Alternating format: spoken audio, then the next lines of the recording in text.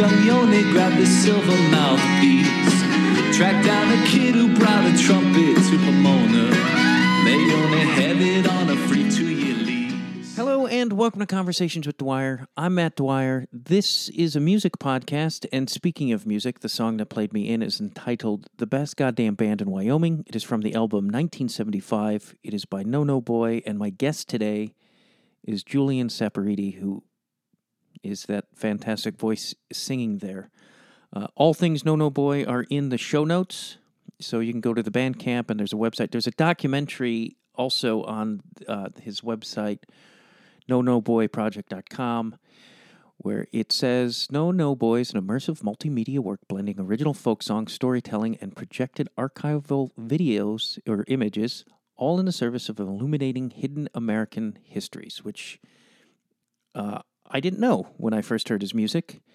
I saw him on KEX, the Seattle station that I can't seem to get out of my mouth right now. KEXP or KXEP, PEXPK. Anyway, I heard the music and I reacted to that, and so I immediately went to No No Boy's Instagram. I invited him on the podcast, and then I started researching him, which I talk about in the episode. But I learned what he does and the history of his work, and it was just really fascinating. And you will learn more about that. But all these links are in the show notes. You can go to the website, and there's a documentary, as I said, about him and his work, and it's really incredible. I'm also putting the video in the show notes, a link to the video for the song that played in the show, because it's really great, and every time I hear the song, I choke up. It's such an incredible song, and just all of his music is really incredible, and I really am grateful I had this conversation with him because it was very different than a lot of my conversations. He's got a great mind. That's all I'm going to say. Great mind. There is a part 2 to this conversation. It lives on my Patreon. You can go to themattdwyer.com. That'll link you to all things Matt Dwyer, my social media, my Patreon, merch. Most of my episodes have a part 2. This has a part 2. The part 1 also on my Patreon is a bit longer. I did some editing. It also should be noted, very importantly, that about 30 minutes into our conversation, my daughter came to my door and was... Sometimes my TV magically turns on, and she wanted me to turn it off. So it spun our conversation into a slightly different direction. But I just wanted to let you know, because I edited it out so you don't have to listen to me talking to my daughter about the TV. But just so you know, 30 minutes in, we start talking. I sort of make a point out of it. And anyway, it goes into, you'll get it. Real quick, there is a project I've been working on that I can't announce yet, but it is with the Climate Emergency Fund. So if you want to go into the show notes and donate some money to the Climate Emergency Fund, because, frankly, things with the environment aren't going so well. You probably are aware of what happened in Pakistan and what's happening in other parts of the world, and I'm in Los Angeles, where there is an insane heat wave right now. So I think taking care of our climate is pretty important, and the Climate Emergency Fund is doing a lot of great work. And I'm very close to being able to announce what the project is that I'm working with or on with them, but it's going to be great. I promise you.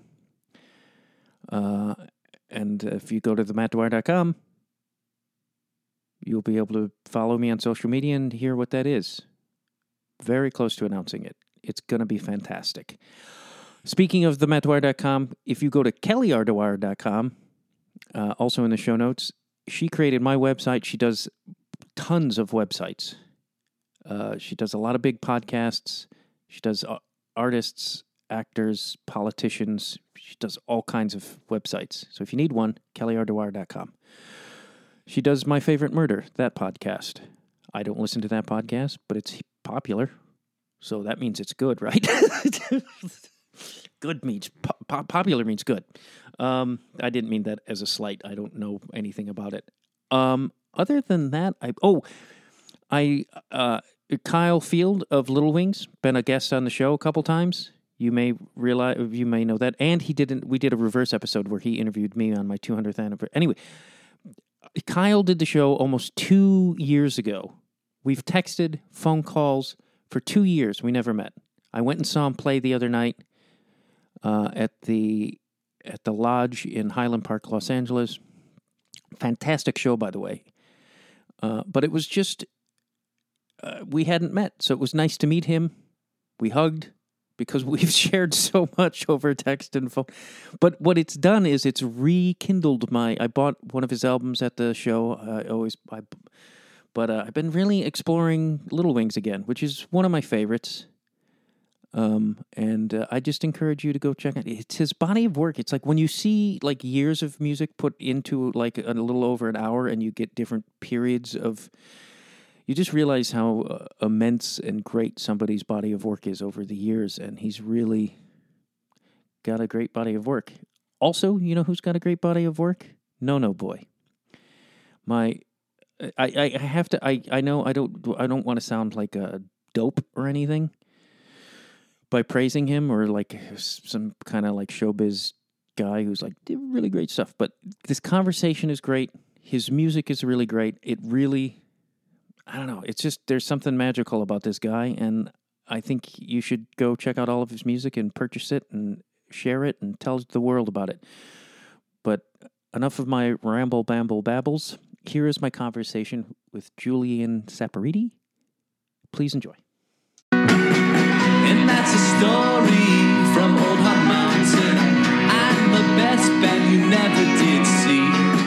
Locked up in herniated disc sciatica stuff. So had like a double whammy of like really bad flare up with that and COVID. So about half the summer was a bummer. It was good though. Lots of not catching up because I didn't need to, but watching horrible dynamic reality TV and playing Stardew Valley. So we did that. So some productivity, at least in the virtual realm. What's the reality stuff you're into? My wife's big into reality shows. I've like just ceased to watch almost everything. You name it. Really love F-Boy Island. That was really good on HBO Max. I like. So I watch all this with my fiance and co-producer of No Boy, Amelia. What else do we watch? I mean, any Netflix reality show. There's a great show called The Ultimatum where couples who should break up get to the point where one of them wants to marry and the other one doesn't. And so they go on a TV show and the ultimatum is by the end of this, you either propose or we're done. And to force the issue, they end up dating other people out of other couples who are also in the ultimatum process. And it's really messed up and amazing. I mean, I think just so a lot of my training as an academic is in anthropology. So I kind of look at these shows as like really incredible, just like post-apocalyptic media examples of like anthropological studies of the human condition. And I find it so fascinating. I also feel better about myself because you realize when everyone is like a terrible person at some points in their life. And that's a nice pressure off. Like just everyone kind of gets really frustrated or cries or breaks down. And I feel like, especially in professional circles, we just don't have that kind of honesty. And so when you see these like 25-year-old people just like screaming and yelling and punching holes in walls and crying and worried about they'll never find love, I really find that reassuring and it makes me feel better about myself, but also some kind of solidarity because I've been there too at points in my life. You know what I mean? We've all been there. And I kind of like that lack of pretense. It's like, wow, we're all just being human is very hard and we're just pretending to make sense of it. So, yeah. That was my summer, just reality TV. Yeah. There's so much. I just came out of therapy, so there's so much rolling around in my head. And you can researching it. This is the thing is like, I heard your music and I reacted to your music and I was like, oh, fuck, I like this guy. Okay. And then I started, and that's why I was like, oh, I want to talk to him. This music's great. And then once I started researching you and where it all comes from, it's just been like, it's all right up my alley, but you've caused a lot of thought and I don't know. And I've emotionally respond to your music, which is, I like music, but it's like the best goddamn band in Wyoming. I fucking weep every time I listen to the song. Yeah. Yeah. Thanks, man. I mean, that's sort of the point, right? It's just someone quoted back something to me I said the other day in some interview where I apparently said music is like a Trojan horse for my teaching, for my scholarship. And I don't really remember that interview because it was a while ago, but I stand by that. And I'm glad someone brought that up because I think your experience, I was just talking to a few other people this last week who kind of had similar things. It's like, I want the music first and foremost to stand on its own. Like if it comes out on the Spotify algorithm machine, and just like, weekly indie or weekly folk playlists for someone, that's awesome. And I hope it just like the rhythms and the melodies as a songwriter and producer, I hope that sticks first and foremost. But then, if you do a good enough job with that, people might look you up and listen to the rest of the album. And lucky for me, there's a lot of content, from my research that I think is important to share. So that's exactly your case study. You're a great case study for this. That's exactly how it should happen, because so much of like the work that I do, it's whether I like it or not, is put into this sort of diversity, cultural studies thing, which is what my academic training is. That's fine, but I feel like so much of the time in music right now, and you're like a white dude, so I don't expect you to comment on this for fear of ostracization. But for me personally, I just find like it's a lot of half-assed art with that gets funded or people go see it because of representation or because of, just kind of like liberal virtue signaling and stuff. And so I'm very wary of that. The music has got to be good. The art's got to come way, way, way, way, way first. And then, I've just lived my life. I just happened to do a PhD. So I learned a lot of stuff about Asian America, about immigrants, about refugees. And so that's in the lyrics and the how I record and how I research. But I thank you very much for, liking the music first. Cause I've done a lot of interviews now for the album, which is very cool and lucky. But a lot of times it's going for that. I feel like I'm being used for diversity wallpaper. You know what I mean? So it's like some NPR liberal can just sort of feel better about their day because they checked off, oh, I've never had a Vietnamese American singer before. Let me put them in my menagerie, next to whoever, like Valerie June, all these wonderful people. But sometimes I feel like we're collected when we're like these sort of minorities in traditionally white space, like folk or country or indie rock and stuff. So appreciate a lot that it came through listening first and not just politics. I was curious to go back to your early days, because I heard you speaking about your first band that broke up in 2010. And I was curious who you were in that period, because I got the impression that maybe you were like me in the 2010 era, living a little loosely. Living loose, man. Yeah. I mean, I was just in a rock and roll band from high school, junior year on through the time I was like 16 years old to 2010.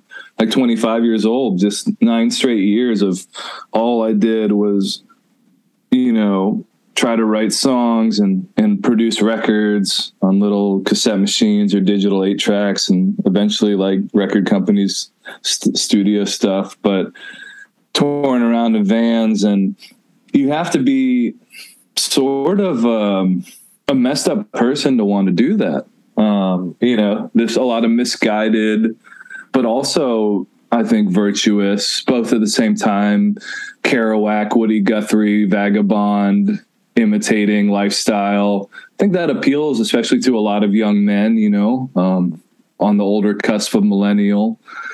And I was living a little loose. I didn't really do drugs or drink at all when I was on the road. So I could have lived looser, and that honestly would have made it a more enjoyable experience. Because if anyone's toured for like 2 months straight, you really do need to self-medicate, which is part of the problem. I'm being completely honest, because if you're completely sober, you're just fully aware, okay, we're doing this again. I'm hyper aware that only 5 people are at this show in Des Moines, and I can't really sleep that well because I'm completely awake and sober, and I'm sleeping on this couch, after this DIY show or whatever. And yeah, just couldn't. I was a very unloose person living that kind of loose lifestyle.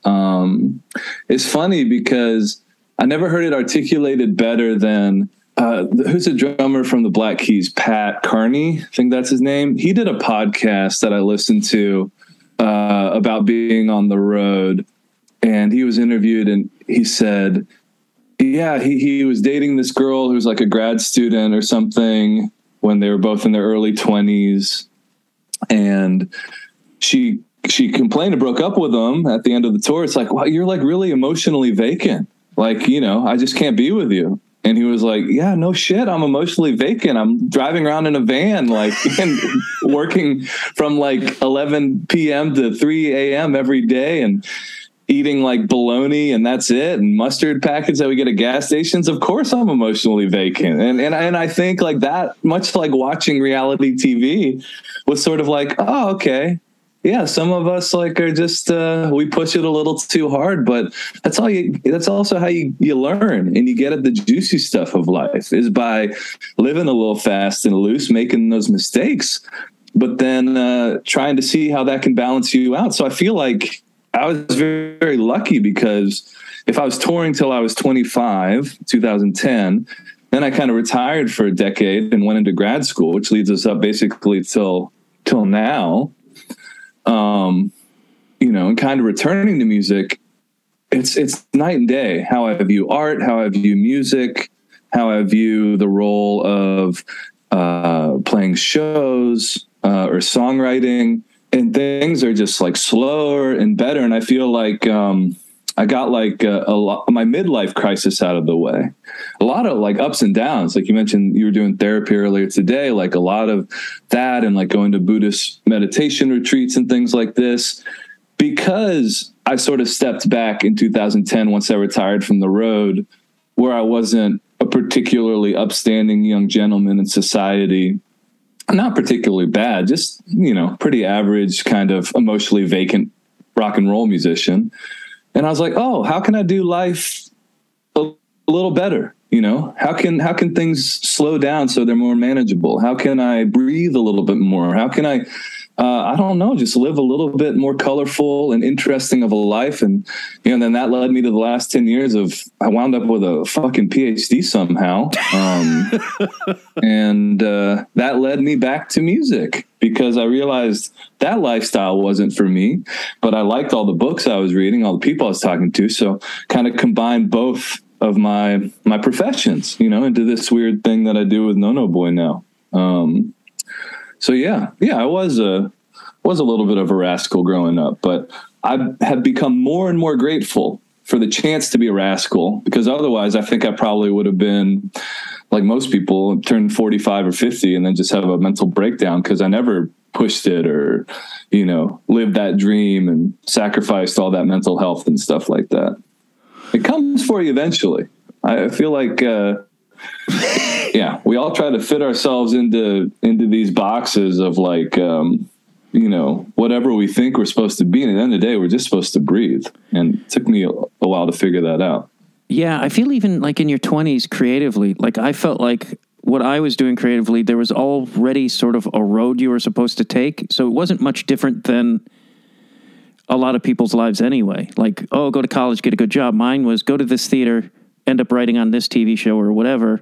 And I was like, that's not what I want to do. But like, it was already this decided sort of, and in your 20s, you're supposed to have it all figured out already, but you don't. There's no fucking way. You can't.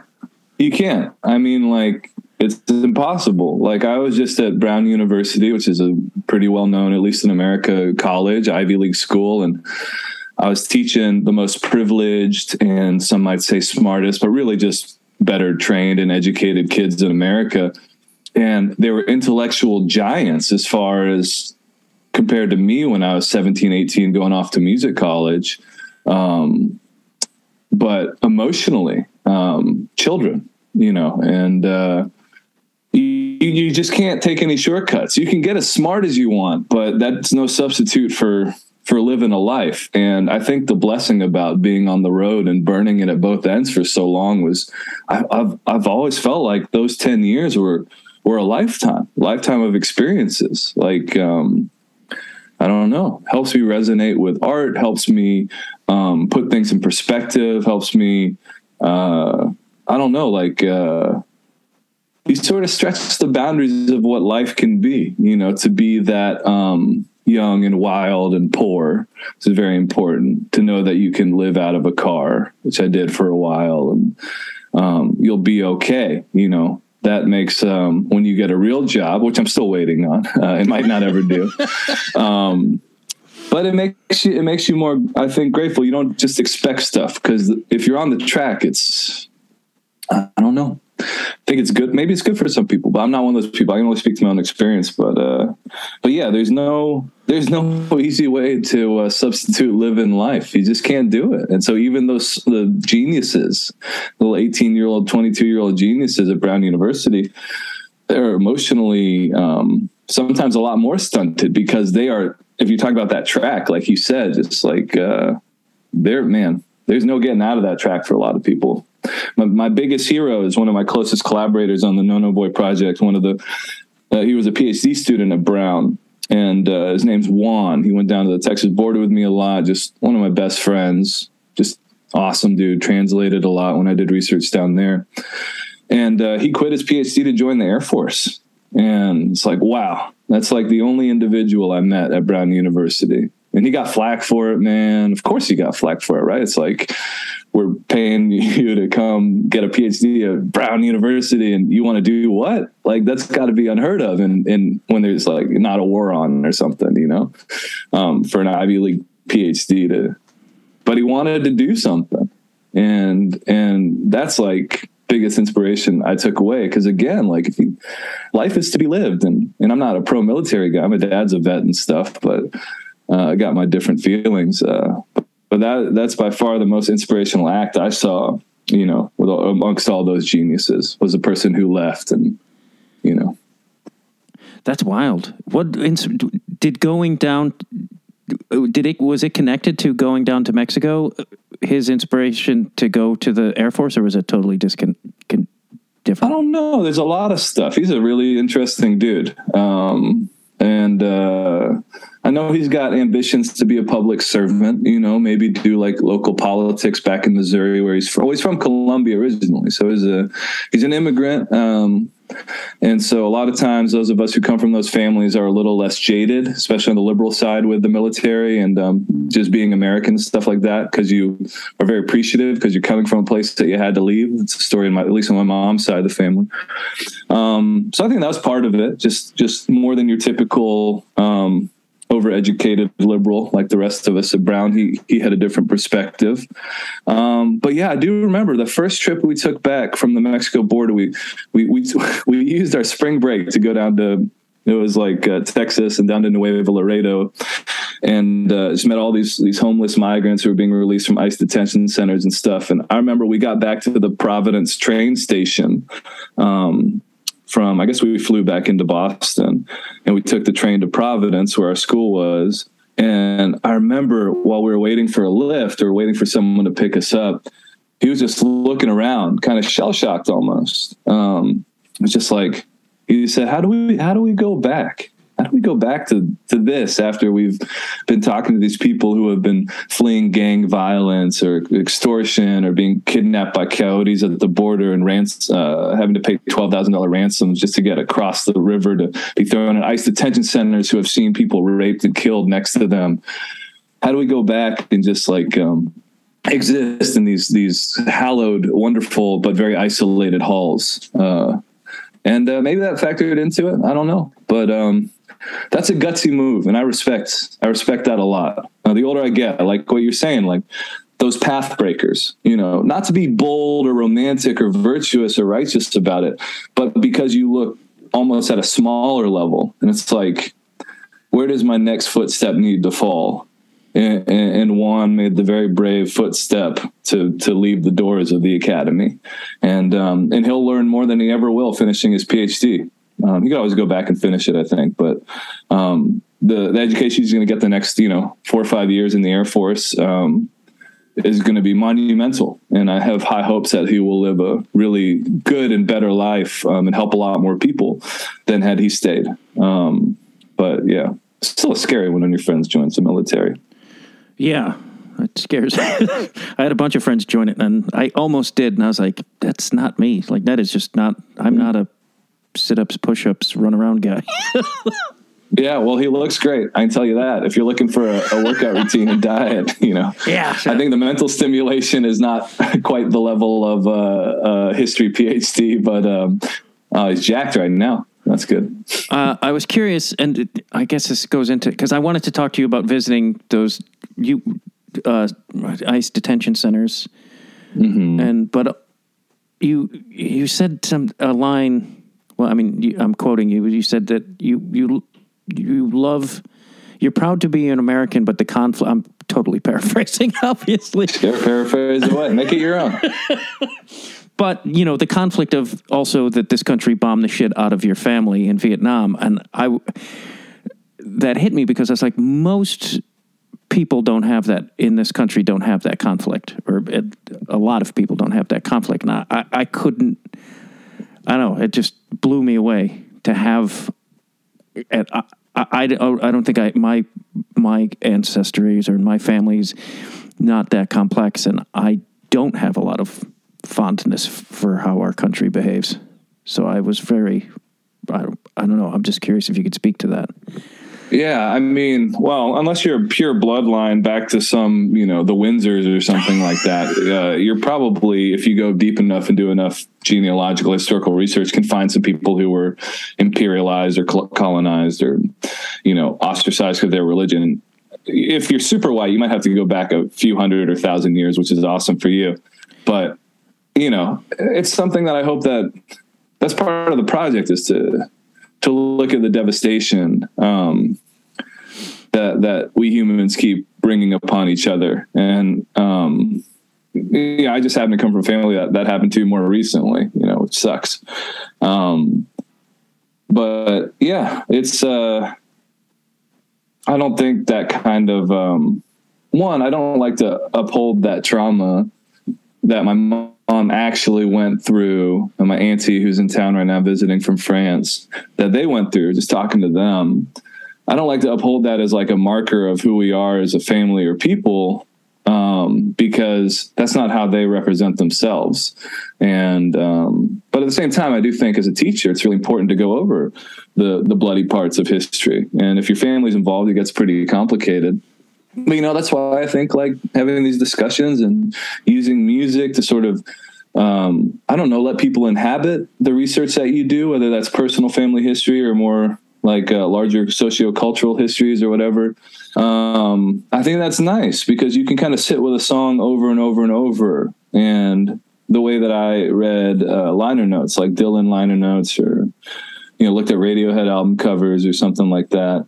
I really appreciate the medium of songwriting and folk songs and albums and LPs and stuff like that and artwork. And so, yeah, it's like, how do you just get away from the trauma porn stuff? Again, that kind of like the only reason that people are listening to you is because you're,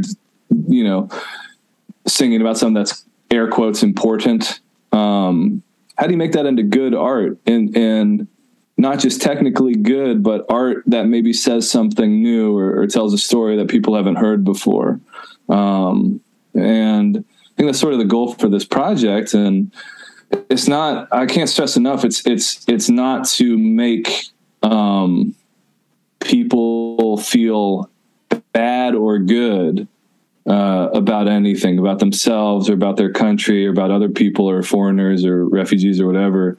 It's just about hopefully providing deeper tools of self-analysis, like going back into your own genealogy, asking your grandma or your mom or your auntie's stories, if you still got them, finding out your own history. And the more people that do that and bring that like out, the better off we are. that same fellow, Juan, the Air Force guy, he's very fond of saying what the citizenry needs is more historical thinking at this point. And what he means by that is just like not only being knowledgeable about history, but understanding how history informs the present moment.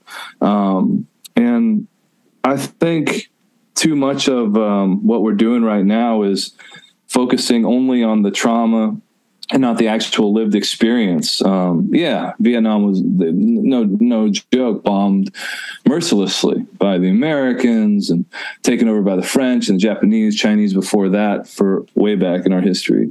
So it's a country that's been through a lot of stuff. But, I don't know, I've become more and more interesting of just nuancing conversations. So it's like, I hope people come away from the record thinking about like, the lives lived during, before, and after the bombs are falling, bands forming, like you said, best goddamn band in Wyoming. Like what happens when you get put behind barbed wire in a concentration camp? If you have a little bit of agency, you stretch that as far as you can, like the Japanese Americans did, which was a lot different from the Jewish concentration camps, which are death camps. And they were able to form bands and dance. And my mom's cohort in Vietnam, in Saigon, same deal. They got instruments because the Americans sort of brought music and they had money to buy instruments for the kids and stuff like that because they needed entertainment. They formed bands and made music that was just as good, if not better, than a lot of the American and British rock and roll. So, it's telling those stories and it's trying to put you in moments. My friend Dow Strom, who's a great poet in Portland and a singer, she's Vietnamese too. And she told me the other day this quote I love. She said, "Hey man, like we talk about being Asian or Vietnamese or not feeling very Asian sometimes." She was like, "Yeah, Asian people, they just talk about like Asian Americans. They're just kind of always writing and talking about food and trauma. And that's so boring." And I really, that's been kind of a motivating thing for my thinking recently. It's like, that's so shallow. Like your family was in a war and you come from a culture that likes pho, it's like, why it's do you kind of boring. And why do you, cause I feel like that I know a lot of people who focus on the trauma and it's like, I don't even specific, like for myself, like I had a pretty fucked up childhood and it was the same thing where I was like, I'm choosing not to allow this to define me. But I know a lot of people who do. And I'm like, why do people focus, do you think, on the trauma over the other many aspects of that what we could focus on? Yeah, I mean, it's tough because there's many different forms of trauma and that word means different things for different people, words of like, surviving and stuff like that, right? That's very fraught. And I'm talking in terms of imperialism, colonialism, and war. And there's a whole other discourse out there. I guess for me, it's just like, no matter what kind of trauma you've been through, there are different ways. It's like the whole path thing, right? The track thing. Just because you have come from a country that you can't go back to, sort of like my family, like Juan a little bit in Colombia, like all these Central American folks that we made friends with at the border. It doesn't necessarily mean that you don't have to define yourself by that.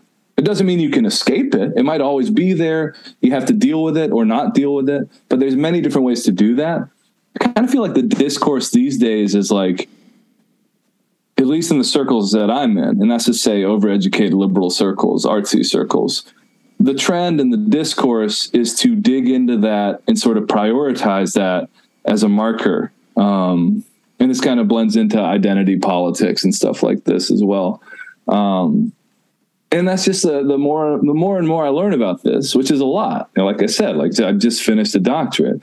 The less and less I identify with things like, identifying by my race or by the war that my family survived or, the deaths in my family because of that war.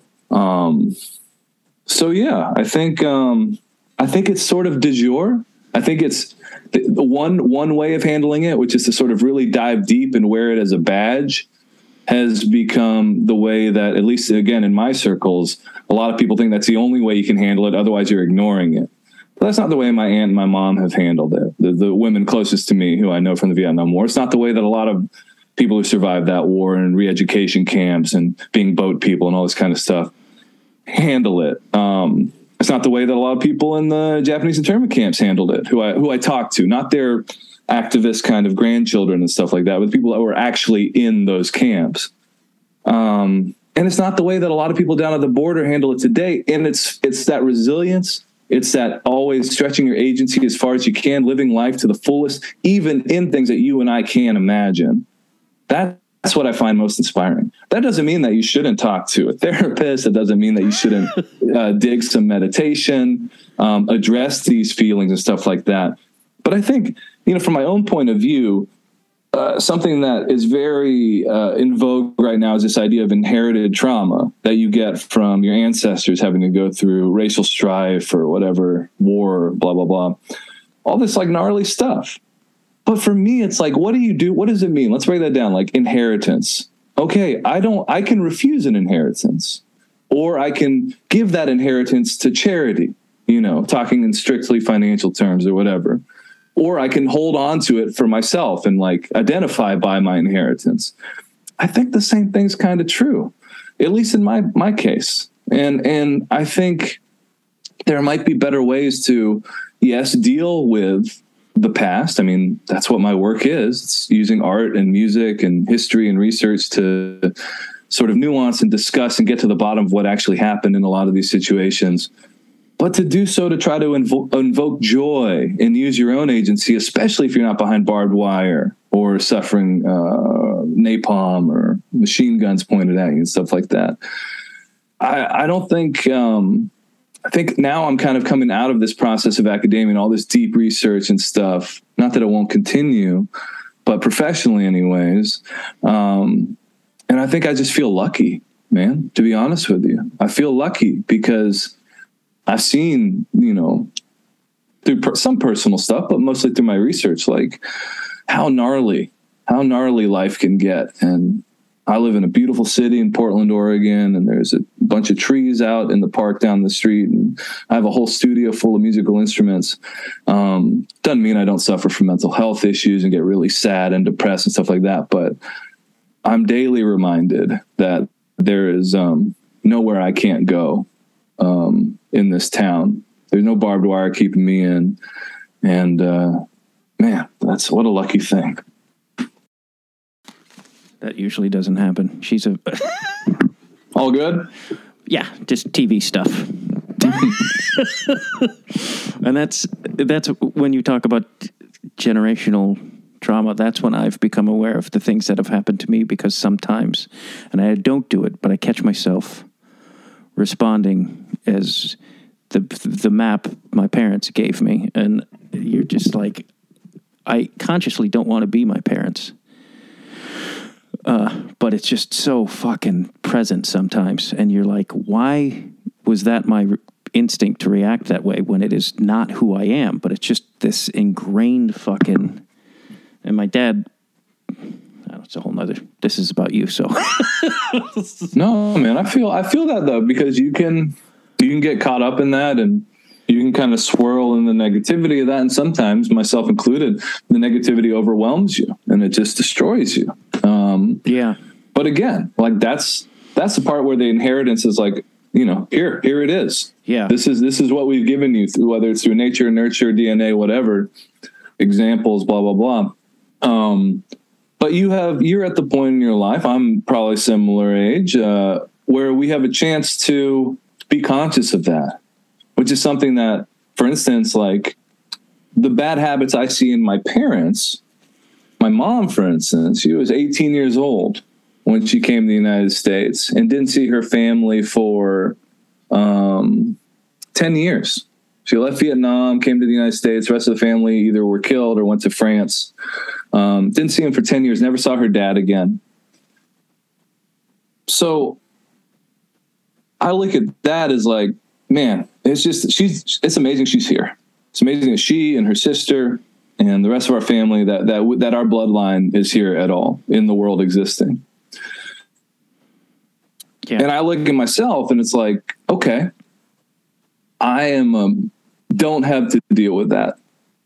So let me like take those steps that she has given me and stand upon them. Because I can rag on my mom all I want. She's got all these bad habits, like most people's parents do, and some,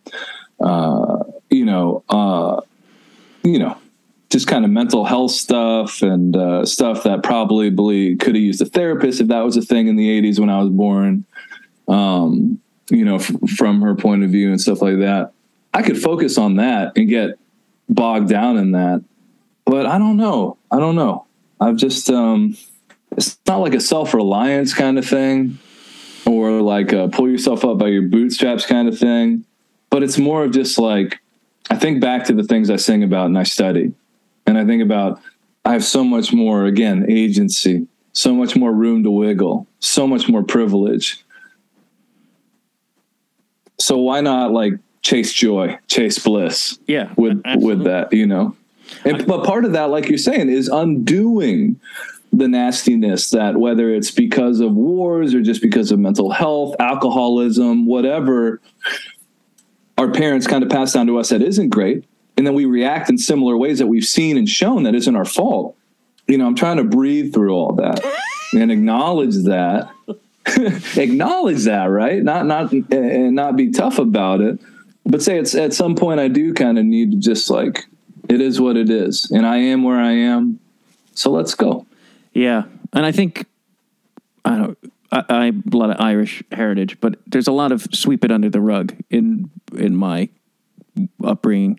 And I don't want to do that. I'm like, the same thing, like, and I feel like this relates to a little bit what we talk about in history is like, we like the story. Like history is, because you say, and I thought this was a great quote, history is a mess that doesn't make sense. And I was like, we like the story of it all.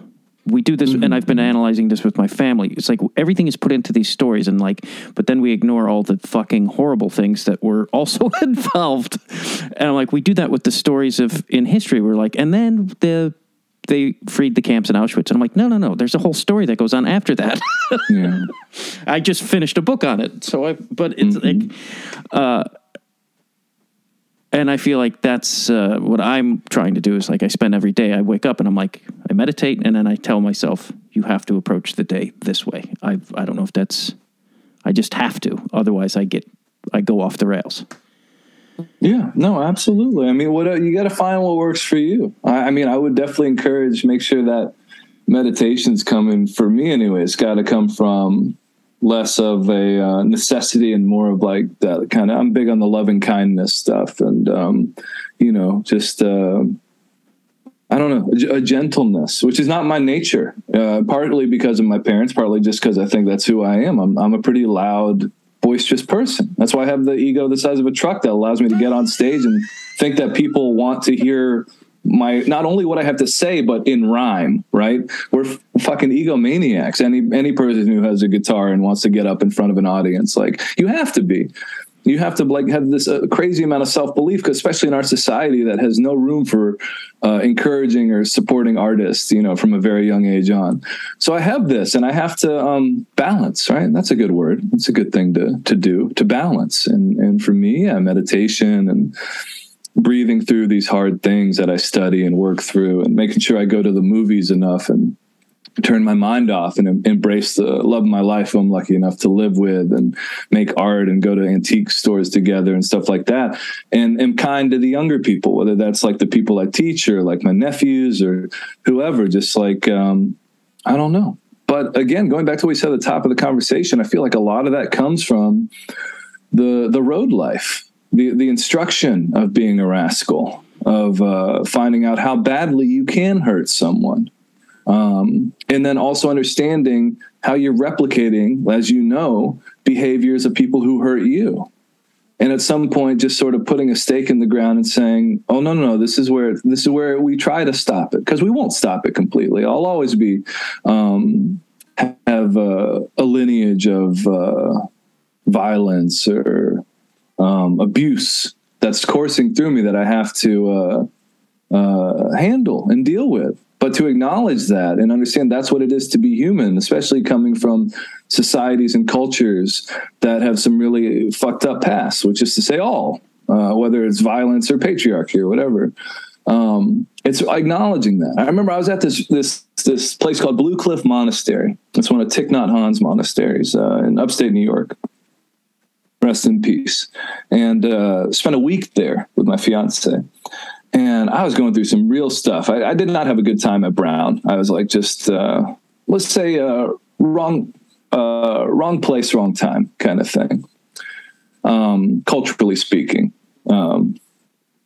And some personal relationships had been like kind of destroyed. Some of that was my own like detonation of those, and some of that was other folks. And in any case, I was going through a very human moment that I think everyone can relate to. Those kind of like nadirs, those troughs that we get into as people. And I remember sitting in this, I think it was like a Dharma circle or something. Well, I forget what they called it. It was like a small group session. And the fellow leading it was this French-Canadian dude. And he said the most profound thing. He looked around the room and he said, I realized when I was a young man, I was very angry. And I started working at a prison, teaching, I think.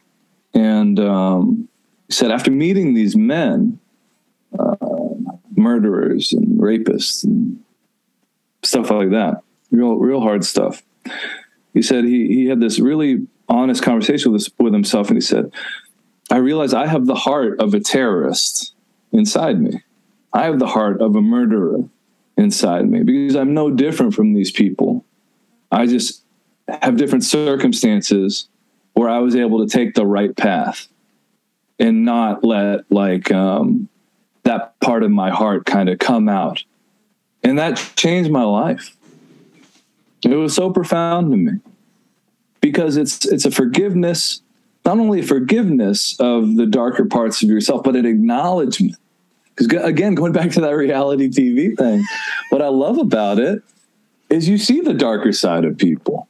You see these people just get wasted and cry and punch holes in the drywall and be terrible and scream and yell. And that reminds me that I have the same thing inside me.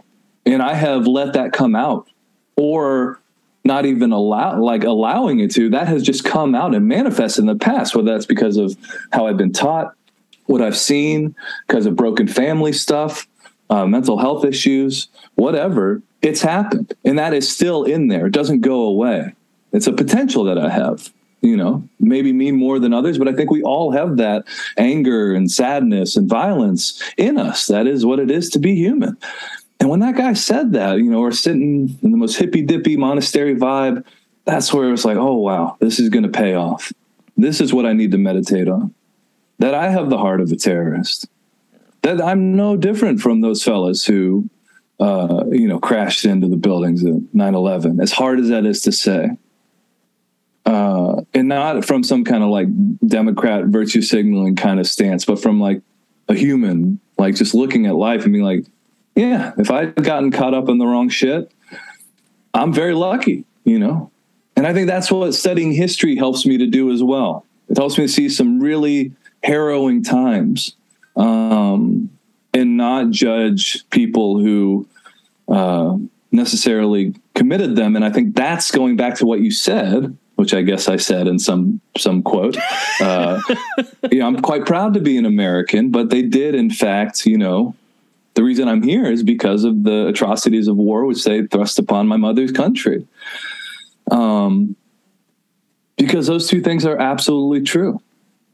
Because at the end of the day, while we have had horrible missteps where people have been put into chattel slavery, put behind barbed wire and internment camps, today we treat migrants and immigrants as bad as we ever have in some cases. I find myself in this particular moment of history extremely privileged in a way that if you come from another country, you don't necessarily take for granted the way we do here. And I'm here to work through that. Part of that working through is to illuminate some of those atrocities, which I now by virtue of my profession and my studies, like can speak to, I think, fairly well.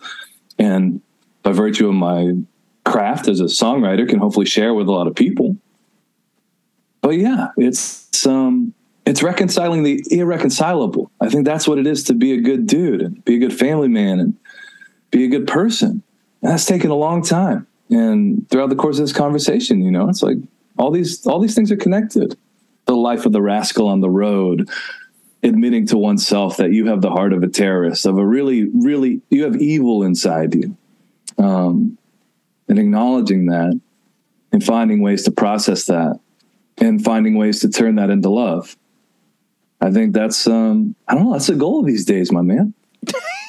That's the goal, right? That's it. Easy peasy. I agree with you. And it's, I don't know, yeah. Trying to love myself more is like the key. Otherwise, I can't put it outward, is how I feel. Don't try so hard. That's what I've found. You're very lovable. And the part of you that is dark, the part of you that is whatever however you want to phrase it, the heart of the terrorist. Love that part of you the most. You know what I mean? Don't reprimand that person. That's all part of it. That's the person that needs the most love. That, you know, Thich Nhat Hanh would say, that inner child, you know, and your parents' inner child that caused all that strife, and your parents, you know, or the people who, you know, sent those planes and bombs over to Vietnam. Like, it's a tough road. It's a tough road to hoe, but, you know, yeah. What else are you going to do but try? You know, especially if you got kids and family or your teacher, your, you know, whatever. It's just, got to do more of that. And, you know, as well as I'm assuming you live in the United States. I do. Glad to leave, though, if anyone wants to make an offer. If any of my ancestors or distant relatives, I mean, in Ireland, want to offer. Yeah, it would be nice to take a break sometimes, man. It would be nice. I'm thinking maybe come back in 10 years, but I don't know. My method is just go out to the woods. There's no nations under the forest. Yeah.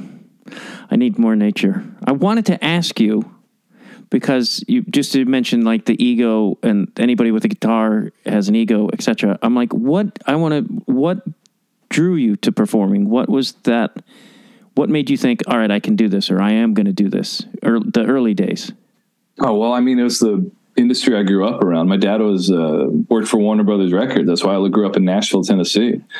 So I had this wild upbringing of going to hang out with country music stars and all the great songwriters and people who had like managed Townes Van Zandt, or like my dad's drinking buddies, hearing all these like stories of the Texas songwriters from the 70s, and meeting Dwight Yoakam, Randy Travis, all these new traditionalists down in Nashville.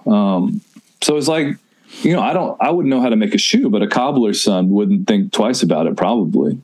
So part of it was like, I knew that this existed, and I saw how the sausage was made from a very early age. So I think that was a part of it. But then also my mom's a fine artist too. My mom's a painter. And so my dad's a musician. My mom's a painter. The weirdest thing I ever did was go get a doctorate. That's like my dad comes from no education whatsoever on the Italian side of our family. Again, mom had to leave a whole country. So these were not particularly, like a lot of my colleagues, I found out a lot of their parents were professors or doctors or lawyers and stuff like that. Didn't really have that growing up. But what that did enable me to do was have an entitlement to creativity, which whenever I teach songwriting workshops, I always say that's the number one thing. You are entitled to be creative, but you have to have that. And that is where the ego comes in. You have to have that self-belief. It's like, no, I own this. I am entitled to create. I'm entitled to say something. Doesn't mean people have to listen. You know, that's where the craft comes in. And then even then, like a lot of the best songwriters ever, Nick Drake, Townes Van Zandt, don't get the audience they deserve in their lifetime.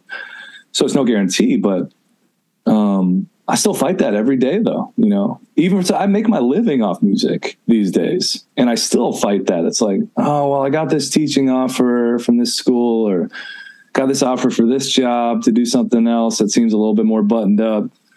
But it's like, man, got to go back to that rascal Julian on the road. It's like, oh, people are paying you all this money to just come sing some songs. You better do the best damn job that you can with this, because It's tough, but it's still not like a constant. I have a big ego in terms of getting on stage and allowing me to do that, but terrible social anxiety, not really imposter syndrome so much. So never suffered from that, but always a lack of self-belief in some ways as well. Again, it's like we have the coward and we have the king inside of us at all times, you know? Yeah. I don't think I've met anybody creative who doesn't have that conflict. Anyone that I personally am drawn to. Yeah. I think there's a lot of others. Yeah, I mean, I think so. When I say ego, like we think of that as a bad thing, and I think it does need to be checked. I think most people could use a lot more of it when it comes to creativity, right? I think it's folks in politics and finance and stuff like that have egos that are truly detrimental to our society. I think if your ego leads you to being on stage or writing a book and thinking that you're entitled to do that, I think that's a great thing. You know, you might be a pill, like I have been and am at certain times in my life. I think that kind of comes with the territory of like stretching yourself so thin in pursuit of your art and sharing that with the world. It's a way more. I have a lot more fun the weeks where I'm just hiking around and watching TV than I do when I'm really like in it and like just like going through some of the art stuff. But that said, man, I think it's a wonderful pursuit, and I just encourage more people to be entitled and self-believing and egotistical when it comes to sharing their story. It's kind of how I teach too. Yeah. I mean, that's what I've learned early on from becoming a Studs Terkel fan as a kid, is like everybody has a story. Most people have an interesting story or have some, and you can find it. And same with, Spalding Gray would sometimes pull up people from the audience and just interview random people and find these it's like everyone has something to say or a history that is interesting. Oh, absolutely. I love it, man. I mean, that's modus operandi for me, because like before I got my PhD sort of shifted into this kind of research on immigrants and Asian Americans, Trans-Pacific crossings and stuff like that. Because that became more politically potent while I was in grad school. I was again my PhD during the Trump years, basically. So it got very activated in a way that I'm not particularly proud of now. It felt very mob mentality, and I think we still are all in that. But before that, the project I left on the table that I came to Brown to work on was about street musicians. And I just had this beautiful year of traveling around Europe on Brown's dime, busking and talking to street musicians and clowns and mimes and all these people, jugglers, real old school, ancient art forms and stuff like that. And just hanging around the great cities of Europe, and very much on the basis of everyone's got a story. And I spent most of my life passing these people by, and then I became a busker in my 20s when we were on tour, just to kind of kill time during the day because I was sober and not hungover. And one of my best friends in the band had been a big busker when she was growing up. Like that's what I'm all about. It's just every single person has an interesting story, and you map that onto, a lot of times you'll talk to these people who have lived through stuff that I study, like the Japanese camps and the re-education camps or the ICE detention centers. And a lot of people are like, oh, I don't really have a lot to say, but you do. If you just hang around, you'll hear some stories. And totally on that. Everyone has a story tip. Yeah, when you talk to people, because I saw you had the Zoom recorder with you, did you have an approach that would get people to warm up to speaking? Because I know a lot of people, I just notice like when there's a mic or something in their face, they freeze up. But if you do it in an abstract way or hide something, they're more like, whatever, loose. Yeah, I mean, so two things. I always tell people, be a good hang. That's first and foremost. That's a little less teachable, but I think it's something we can cultivate more, especially in the academy. We're not necessarily the best hangs. And part of that is like, I only do ethnography, interview people as part of like the work that I do as a musician. So I'm bringing something first and foremost. It's not that old school anthropological model of like, let me go investigate the other from my perch. It's like, I'm here. Hey, come out to a concert. And inevitably, a lot of people who are drawn to the No No Boy concerts might have families who immigrated recently or were refugees and might have more stories, which then goes into the catalog of songwriting and research that I do. So it's like, one, be a good hang, and then two, come with an act of service. When we were down at the border, we would just go buy out. I take all the money, was just because I was making pretty good money and from No No Boy, and I was on a grad stipend. So all the money from No No Boy while I was in school went to helping out refugees. It was 100%. And so we'd go buy out all the children's underwear and all the toys at the Walmart in Laredo and bring it to like the holding center. Shout out to Pastor Mike, who does great work housing people who were just released from ICE detention centers when we were there.